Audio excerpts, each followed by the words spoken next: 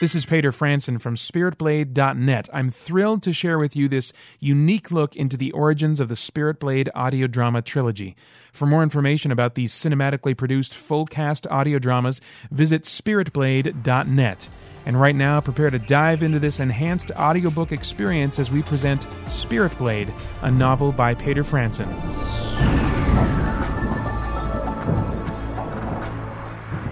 Part 12. "You've got to save us, Isaiah," David pleaded. "You've got to stop this." Isaiah slowly shook his head, then lifted his arm and pointed to David. The venerated leader's voice filtered into David's mind. "No, David. The Only has chosen you for this task." Devin Verdict glanced over in confusion before focusing again on the advancing creatures. The others looked on in solemn reverence, guessing that whatever David was seeing was something of divine importance. "Isaiah, I can't," the boy cried. "I can't do this without you. I'm so tired of doing this alone." "You're not alone, David. Don't you see?" Isaiah said. "Then stay with me," David begged him. "No, David. My time here is finished. I am not your comforter," Isaiah said soberly. "Yeshu is. Give your fears to him. Trust in his judgment. Trust him to care for you as he cares for me." "Maximum charge, men!" Verdict shouted. The Nephilim were almost on top of them now, snarling and thrashing.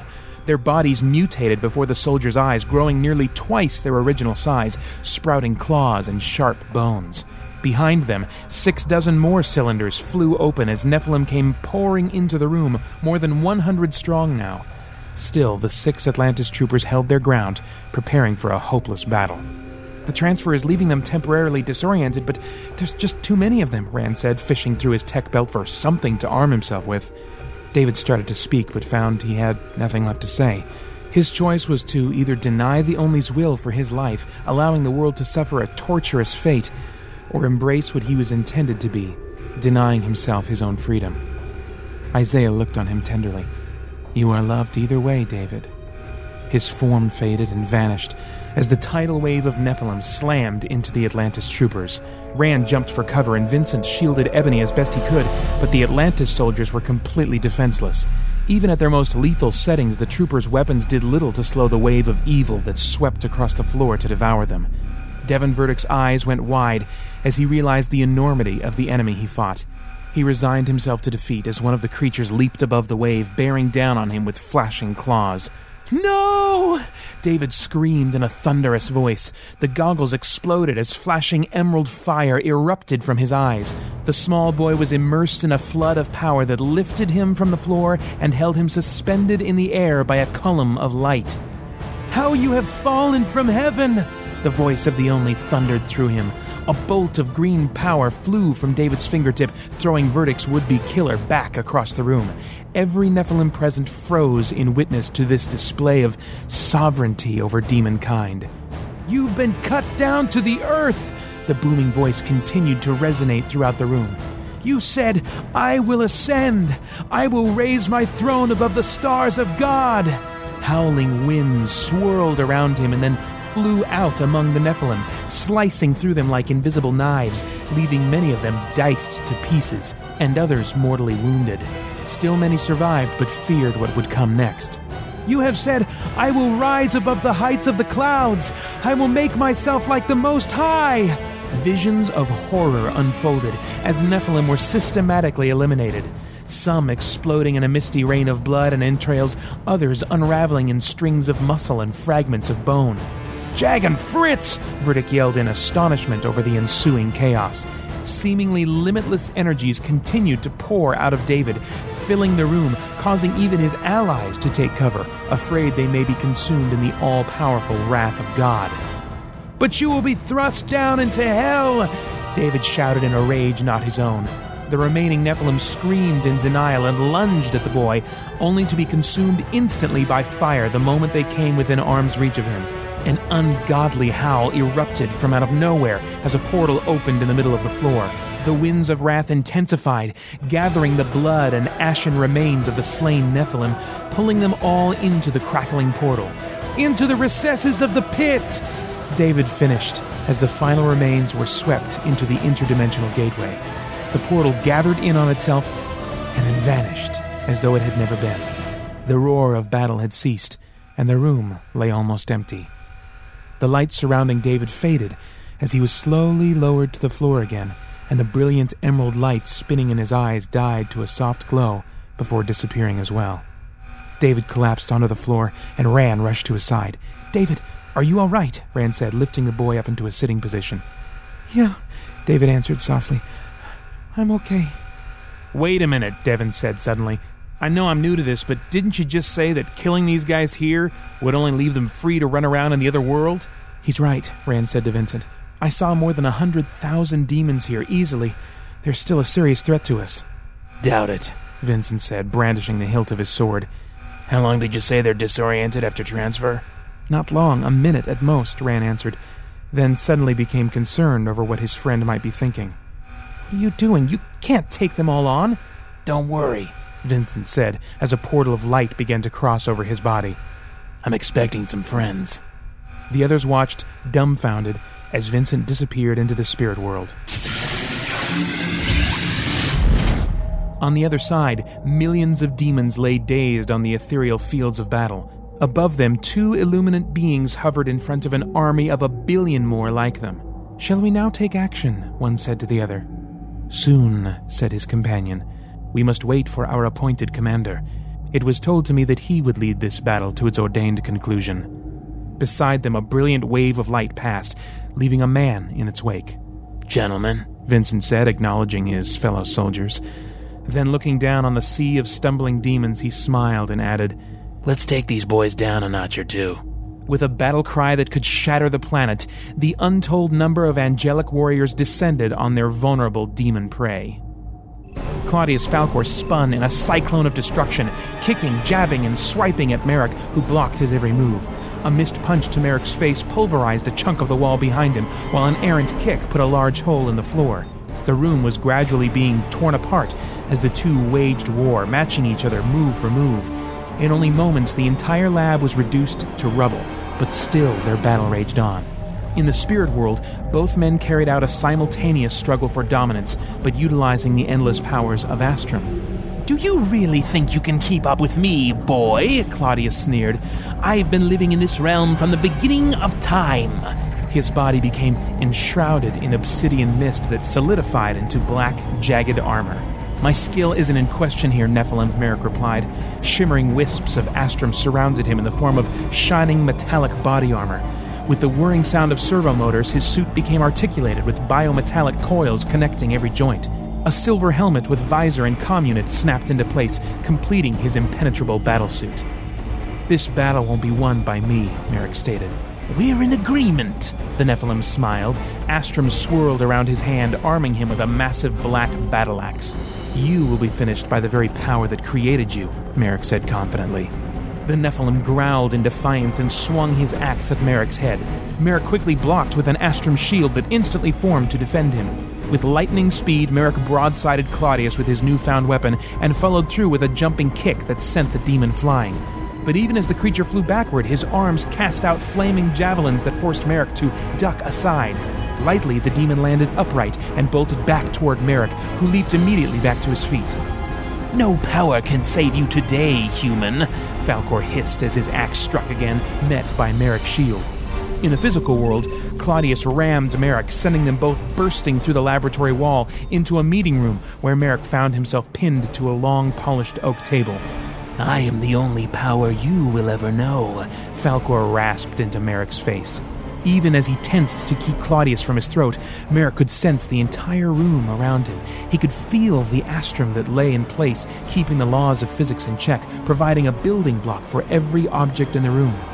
Guided by the power of the Only, he reached out and took control of the Astrum and the walls to both sides of Falcor. Stretching out with his mind, he used his newfound control over the powers of creation and caused portions of the wall to reshape and strike out at Claudius in the form of jagged metal shards. Claudius tensed his grip on Merrick and then relaxed as he stood and looked down at himself. Twisted metal spikes stretched out from the walls on both sides of him and punctured his flesh on each side of his abdomen. In a raging fury, Falkor tore at his shirt, ripping it completely from his body, revealing a giant mouth that had grown in his chest, filled with gleaming metal teeth that snapped at Merrick, hungry for blood. "The future isn't mine to know, demon," Merrick said between Falkor's swings of the massive axe. "You may win this battle today." Merrick brought up his shield in another life-saving maneuver. "But one day, you will kneel before your maker." "I choose no one as my ruler," the Nephilim shouted, unleashing a hailstorm of burning shrapnel. Merrick jumped into the air, balling up behind his shield as he somersaulted to a landing. "The choice isn't yours, demon." With a gesture, Merrick gathered a torrent of astrum that seared into the demon like white fire, burning him to the core, dissolving his armor and sending his axe spinning into the ground. But still he stood. "Your power over humanity is finished, Nephilim," Merrick said, walking slowly toward the wounded creature. "You think you know what power is, boy?" the demon asked, wiping blood from his mouth. "It has nothing to do with ruling humanity. Oh, sure, that's been fun," he smiled. "But it's not what we're in it for." Merrick kicked aside the Nephilim's dropped axe and stopped a few feet in front of him. "We're in it to defy him," he chuckled. "We could have engineered clone bodies for ourselves by stealing the tissue we needed. In fact, we only needed the sample from Claudius to make an army of Nephilim that could bring this fallen planet to its knees." "Then why go to all the trouble of finding volunteers from Atlantis?" Merrick asked. "Because, human," the demon hissed in frustration of Merrick's ignorance, "in the end, they will be judged for this. Humanity's lust for power will be their own destruction, and they will be without excuse. Among the fallen, there is no greater joy than to see those Yeshu loves turn against him." The Nephilim stood straight and proud, as though preparing to take a final blow. "So although you may have beaten me, I have already won. Millions of Atlantis employees around the world volunteered for this project in a vain quest for immortality. Millions of lives reaffirmed their rebellion against the Only. Ruling the kingdom of man is of no consequence to us. We only wanted to show your precious monarch that his kingdom is finished on this world." The endless clouds of astrum rumbled in response to the demon's statement, and Merrick firmed his stance. "You are fooled, demon," he said with authority. "Not by humanity or the Only, but by yourself. Mankind will see the truth, and the truth will be their liberator." "The truth, as you call it, is gone," the demon snapped. "We have taken it from the earth." "Wrong, demon," Merrick shouted. "Atlantis has locked it away. You and your kind have hidden it in every corner of the earth, but you have not destroyed it. Do you know why?" The demon slowly recoiled. Something in Merrick's words left him unsettled. "Because of a promise. A promise made to humanity that even the united power of every demon can't break." Fire lanced from Merrick's hand and burned a sentence into the ground. "Read," Merrick said, pointing. "Read it yourself, human," the demon growled, masking his oncoming fear in anger. A nearby cloud of astrum burst to life and slammed the demon with a bolt of lightning. The force of the blow hammered the demon into the ground, where he weakly raised his head and yielded to Merrick's will. He looked at the writing in front of him. "Read," Merrick said again softly. Through gritted teeth, the demon forced out the words he saw etched in the earth. "The word of the Only endures forever." "And even though it kills you," Merrick said, crouching down near the demon's face, "even though every fiber of your being screams out at you to wipe his words from the records of history, you find yourself hopelessly compelled to save them." Merrick shook his head and smiled ironically. "You've done more to preserve his words than you've done to destroy them." "It doesn't matter," the demon said, regaining his courage through denial. "You don't have them. His words are lost to you." "Some of them, yes," Merrick conceded, standing. "But despite your efforts, we've got a great start. It's only a matter of time before we find the rest of them." He paused for a moment and waited for the demon to look him in the eye. "You take victory now," Merrick nodded in patronizing acknowledgement. "But the end of this war has already been scripted," he said as the corners of his mouth drew upward. "And the good guys win." The Nephilim shook with anger as his hatred of humanity grew. The truth he and his kind had worked so hard to deny had pierced him to the core, making him feel weak, vulnerable, afraid. His fear infuriated him, making him repulsed by his own weakness. When he could stand it no more, he screamed in thunderous wrath and arose into the sky as columns of fire erupted from his body. The heavens rolled away to give passage to this monstrous creature of darkness.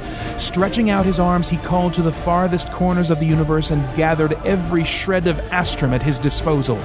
On a nearby battlefield, the army of heaven paused amidst the conflict as warriors of both darkness and light felt their strength leave them. They watched in wonder as their fuel for battle drained from them to join its new master.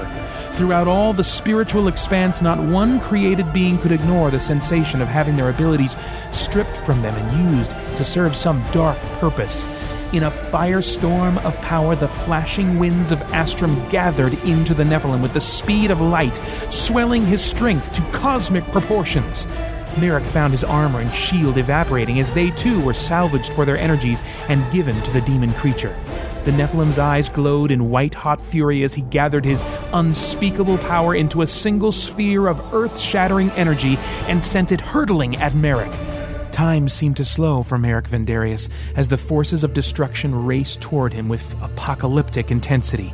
He saw a mixed expression of rage and desperation in the demon's eyes and was almost saddened at the eternal loss this creature had elected to endure. Merrick knew that no one could survive the effects of such a powerful onslaught. The demon knew it as well, and began to smile as the power of death careened toward Merrick. But Merrick knew he wouldn't die today. It was the first promise given to him from Yeshu. He was ready, to be sure. Merrick had found what he'd needed in this world. He'd found purpose and meaning for his life. It had ruined him for ever writing more Necro, but he determined that it was going out of style anyway. A small price to pay, regardless. Because now he knew that truth is real. More real than anything you can touch. And more than anything, Merrick wanted to give other people the meaning for life that he'd been given. And he would. As the long, dark scythe and its flashing blade appeared in his hand, Merrick wasn't thinking about winning a battle. As it sliced through the Astrum winds, he gave no thought to the demon facing him. In fact, as the scythe cut through the deadly energy in front of him, scattering it back to the far corners of the universe in an immeasurable display of power, the only thought Merrick Vendarius pondered was whether or not he would spoil his grandchildren. The demon had only the smallest fraction of time to comprehend his end before Merrick followed through with his strike and slammed the long blade of the scythe into the top of the foul creature's head. The last of the Nephilim screamed in agony as a stream of light escaped from him, flooding from the massive wound to his head. Claudius flew backward off of Merrick, ripping through the metal spears embedded in his sides. He continued reeling backward, screaming as he tore at the open wound, now appearing in the physical realm as well. Light flooded from the massive split down the left side of his face, blinding Merrick with its brilliance.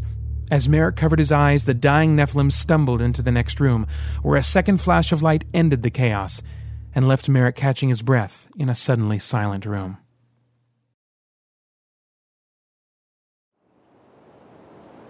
Vincent set his face in anger as he stared at the grave by his feet.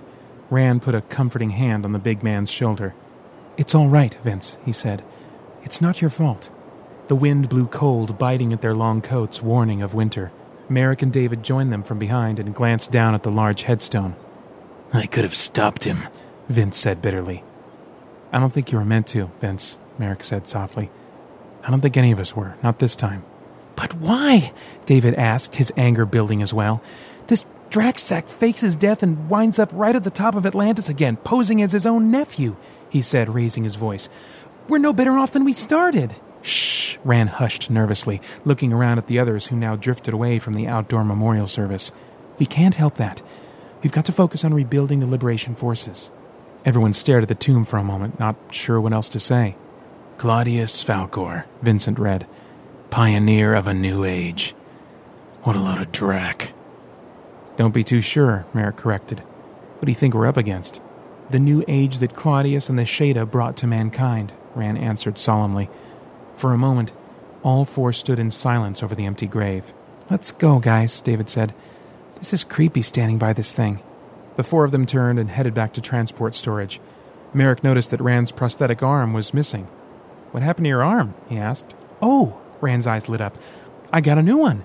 He activated a switch on his tech belt, and swirling astrum erupted from his shoulder, forming into a glowing, translucent arm.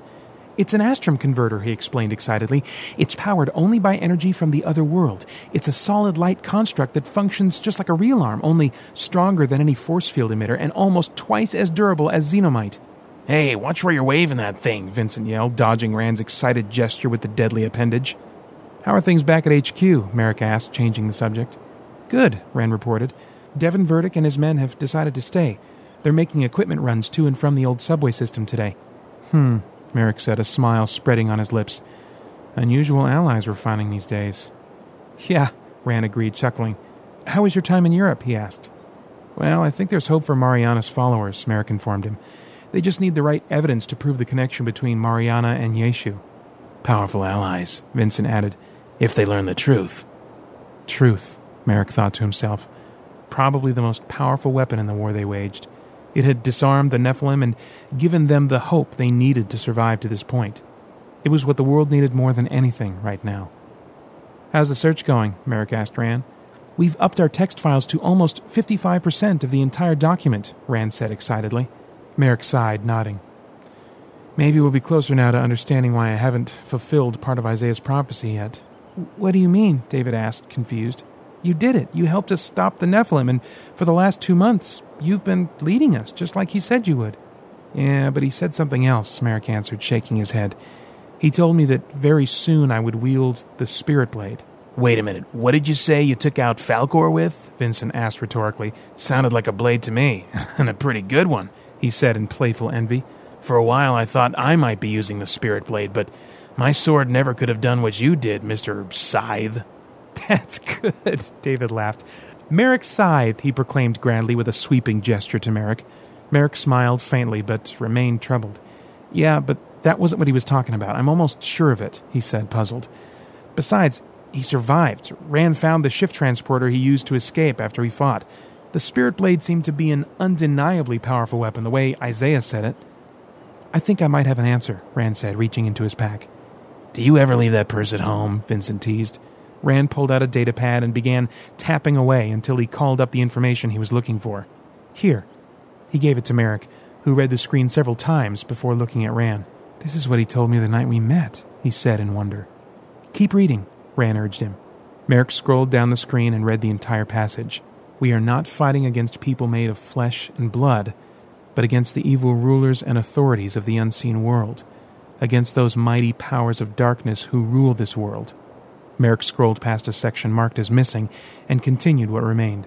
"In every battle you will need faith as your shield to stop the fiery arrows aimed at you by the evil one." After another missing segment, he read the final words. "And take the sword of the Spirit, which is the word of the Only." "The Spirit Blade," Merrick said out loud. "The ancient words that the Only has left with us," Rand nodded slowly. "They're the greatest weapon we have against the darkness of the other world." Rand put his hand on Merrick's arm. "And that's exactly what you used against him. Despite all his great power, he couldn't deny the truth of the Spirit Blade." Merrick smiled thoughtfully and then continued toward transport storage. "I'll meet you back home tonight," he said, starting to head in another direction. "Where are you going?" David asked as he turned away. "To pick up Ebony," he answered. "Ooh," Vincent said devilishly. "Like 'em fresh out of the wheelchair, do ya?" "Actually, Vince," Merrick mirrored his evil expression, "for the last 3 of my visits to the hospital, she's been asking about you." Vincent turned a deep shade of red as David and Rand ribbed him and laughed. "That can't be all she talked about," Vincent said, desperately trying to defend himself. "Actually, no." Merrick became more serious. "She's been asking me a lot about us. I mean, all of us. Who we are, what we believe. To be honest, I'm surprised she wants anything to do with us after what she's been through." Merrick breathed in deeply and sighed, probing his own thoughts. "So, what are you going to tell her?" David asked in uncertainty. Merrick thought for a moment about his answer as his glance passed by each of his companions. In all of them, he found unyielding support and trust. He couldn't imagine a better pool of friends from which to start an exciting new life. And he couldn't imagine looking Ebony in the eye and not telling her what he'd found here. Merrick smiled with resolve. "What else?" he said to David. "I'm going to tell her the truth." You've been listening to the audiobook edition of Spirit Blade, written and narrated by Peter Franson, with music by Sound Ideas, Pierre Gervig-Langer, and Unique Tracks. To experience the groundbreaking cinematically produced audio dramas based on this story, visit www.spiritblade.net. Thanks for listening. The future. A world where the quest for truth is a thing of the past. Look, your truth just isn't true for me, okay? The truth does not require your belief. It simply is, regardless of your personal convictions. I think the world's been blinded, Ebony. Everybody claims to be spiritual, whatever the drac that means, but nobody really knows anything about the spiritual world. Merrick, this is crazy. You can't talk like this. And they'll do anything to keep it out of our future. It's Atlantis! They found us again! Seeker scum! Open fire! An alien race has blessed us with amazing technology, Merrick, the world we live in is incredible. while a race of demons destroys who we are. Do you believe in the supernatural, Mr. Vandarius? We shall bathe in your blood, human. Brothers, tonight marks the end of our subjection to the Only. Humanity will be wiped from the map of history. We've traveled across our world and even into another. What we can see with our eyes is of little consequence in the grand scheme of things. It is what occurs in the other worlds around us that should have us concerned. What the frisk just happened? Was that the other world? We've been hunted by humans, aliens, and things I don't have a name for. I'm the future, Vincent. The ultimate life form. There's too many of them! One goes down and 3 more take its place! All because we're looking for the one weapon that can bring an end to this conflict forever. Give me the sword! A weapon known only as the Spirit Blade. Oh, I can feel its power from here. Oh yeah? Well, tell me what this feels like.